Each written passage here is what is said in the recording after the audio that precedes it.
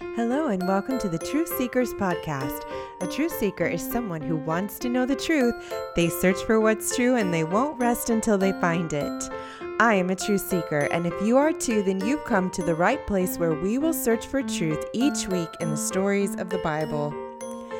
If you've been following along, then you know we've been learning a lot about life for the Israelites living in Babylon.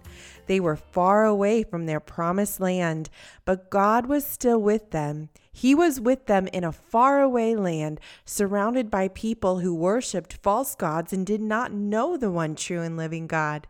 And God would continue to be with them, as we will see.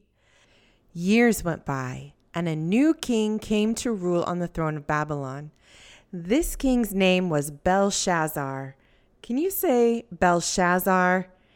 King Belshazzar did not know Yahweh or anything about the Israelites' God. He worshipped false gods and was just as prideful as King Nebuchadnezzar had been. One day, King Belshazzar gave a great banquet for 1,000 of his nobles and drank wine with them.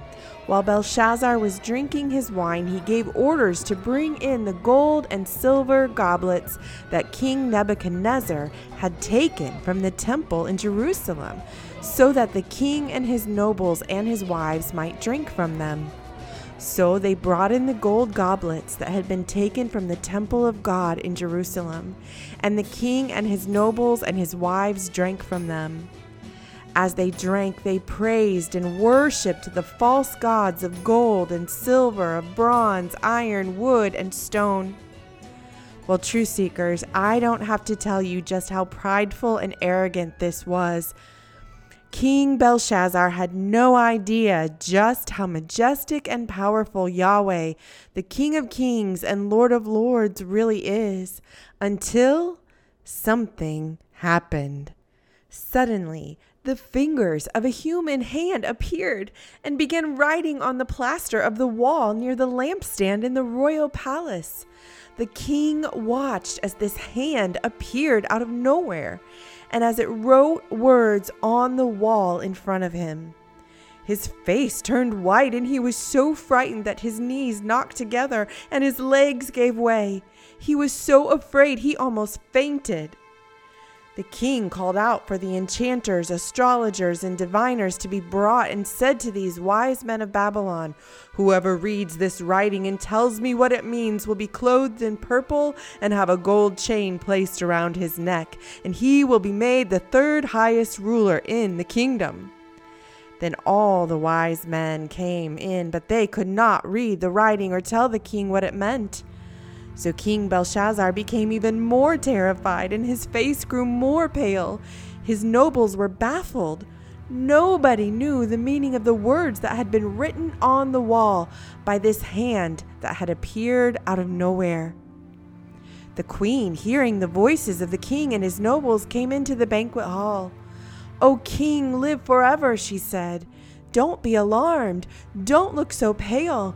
There is a man in your kingdom who has the spirit of the holy gods in him.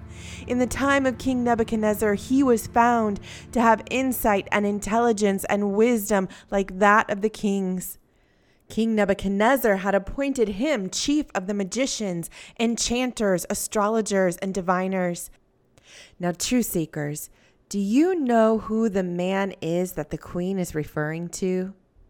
Who is this man that had insight and intelligence and wisdom like that of the kings? If you said Daniel, then you are correct. The queen went on to say, "This man Daniel, whom the king called Belteshazzar, was found to have a keen mind and knowledge and understanding. He also has the ability to interpret dreams, explain riddles, and solve difficult problems. Call for Daniel, and he will tell you what the writing means."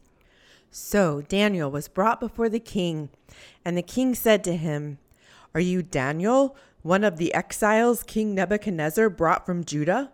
I have heard that the spirit of the gods is in you, and that you have insight, intelligence, and outstanding wisdom.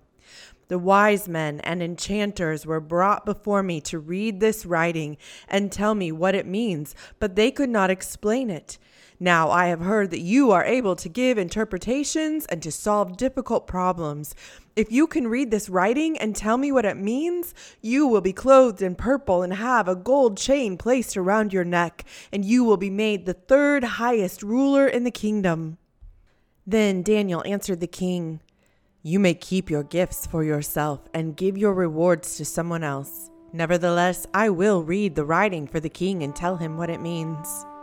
And Daniel said, "O king, the Most High God gave the king before you, King Nebuchadnezzar, sovereignty and greatness and glory and splendor. Because of the high position he gave him, all the peoples and nations and men of every language dreaded and feared him. Those the king wanted to put to death, he put to death. Those he wanted to spare, he spared. Those he wanted to promote, he promoted. And those he wanted to humble, he humbled. But when his heart became arrogant and hardened with pride, he was deposed from his royal throne and stripped of his glory. He was driven away from people and given the mind of an animal. He lived with the wild donkeys and ate grass like cattle. And his body was drenched with the dew of heaven until he acknowledged that the Most High God is sovereign over the kingdoms of men and sets over them anyone he wishes. But you, O King Belshazzar, have not humbled yourself, though you knew all of this. Instead, you have set yourself up against the Lord of heaven. You had the goblets from his temple brought to you, and you and your wives and your nobles drank from them.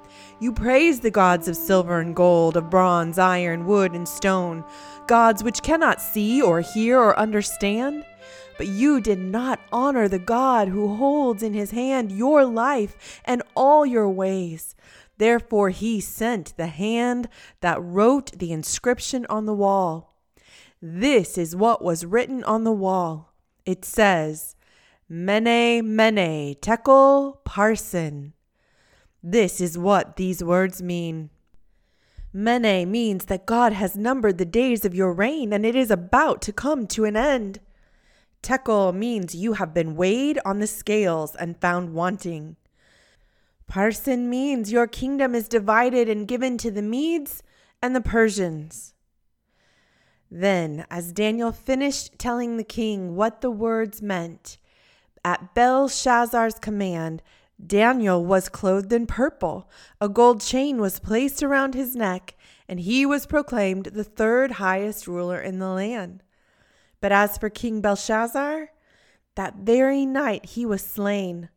And just as Daniel had read from the words on the wall, just as the Lord had revealed through the handwriting on the wall, Darius the Mede took over the kingdom.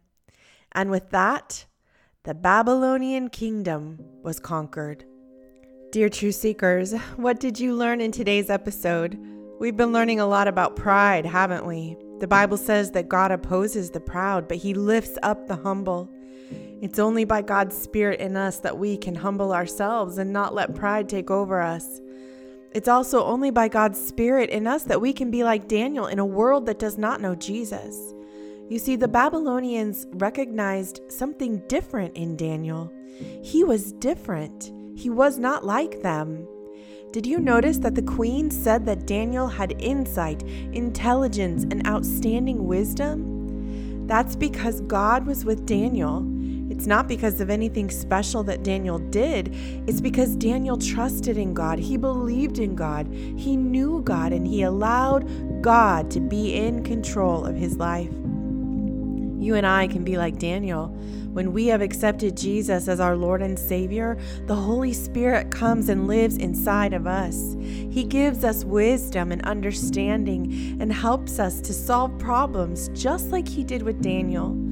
God has not changed since Daniel's time. He is still the same God, and he is still ready to be with us and give us what we need.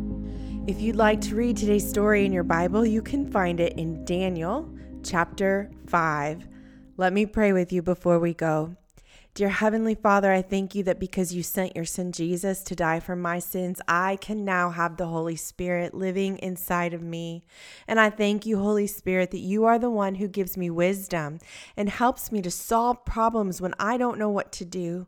Help others to see you in me and let them be drawn to you in me so that they might come to know you, Jesus, and have a personal relationship with you. In your name. Amen. Before we go, I have one review I want to read for you today. This review says, "Hello, my name is Jairus, and my 6-year-old daughter Rooney and I listen to your podcast every night before bed. Thank you for making an accessible and easy to understand platform to learn about God. We love how you always tie in the gospel message to every story. We really like your theme song and always listen to the last few seconds just to hear more of it." Well, thanks for that. I love hearing that. Even the theme song is speaking to you all. So thank you for that review, and thank you all for joining me today. And I look forward to our time together next week.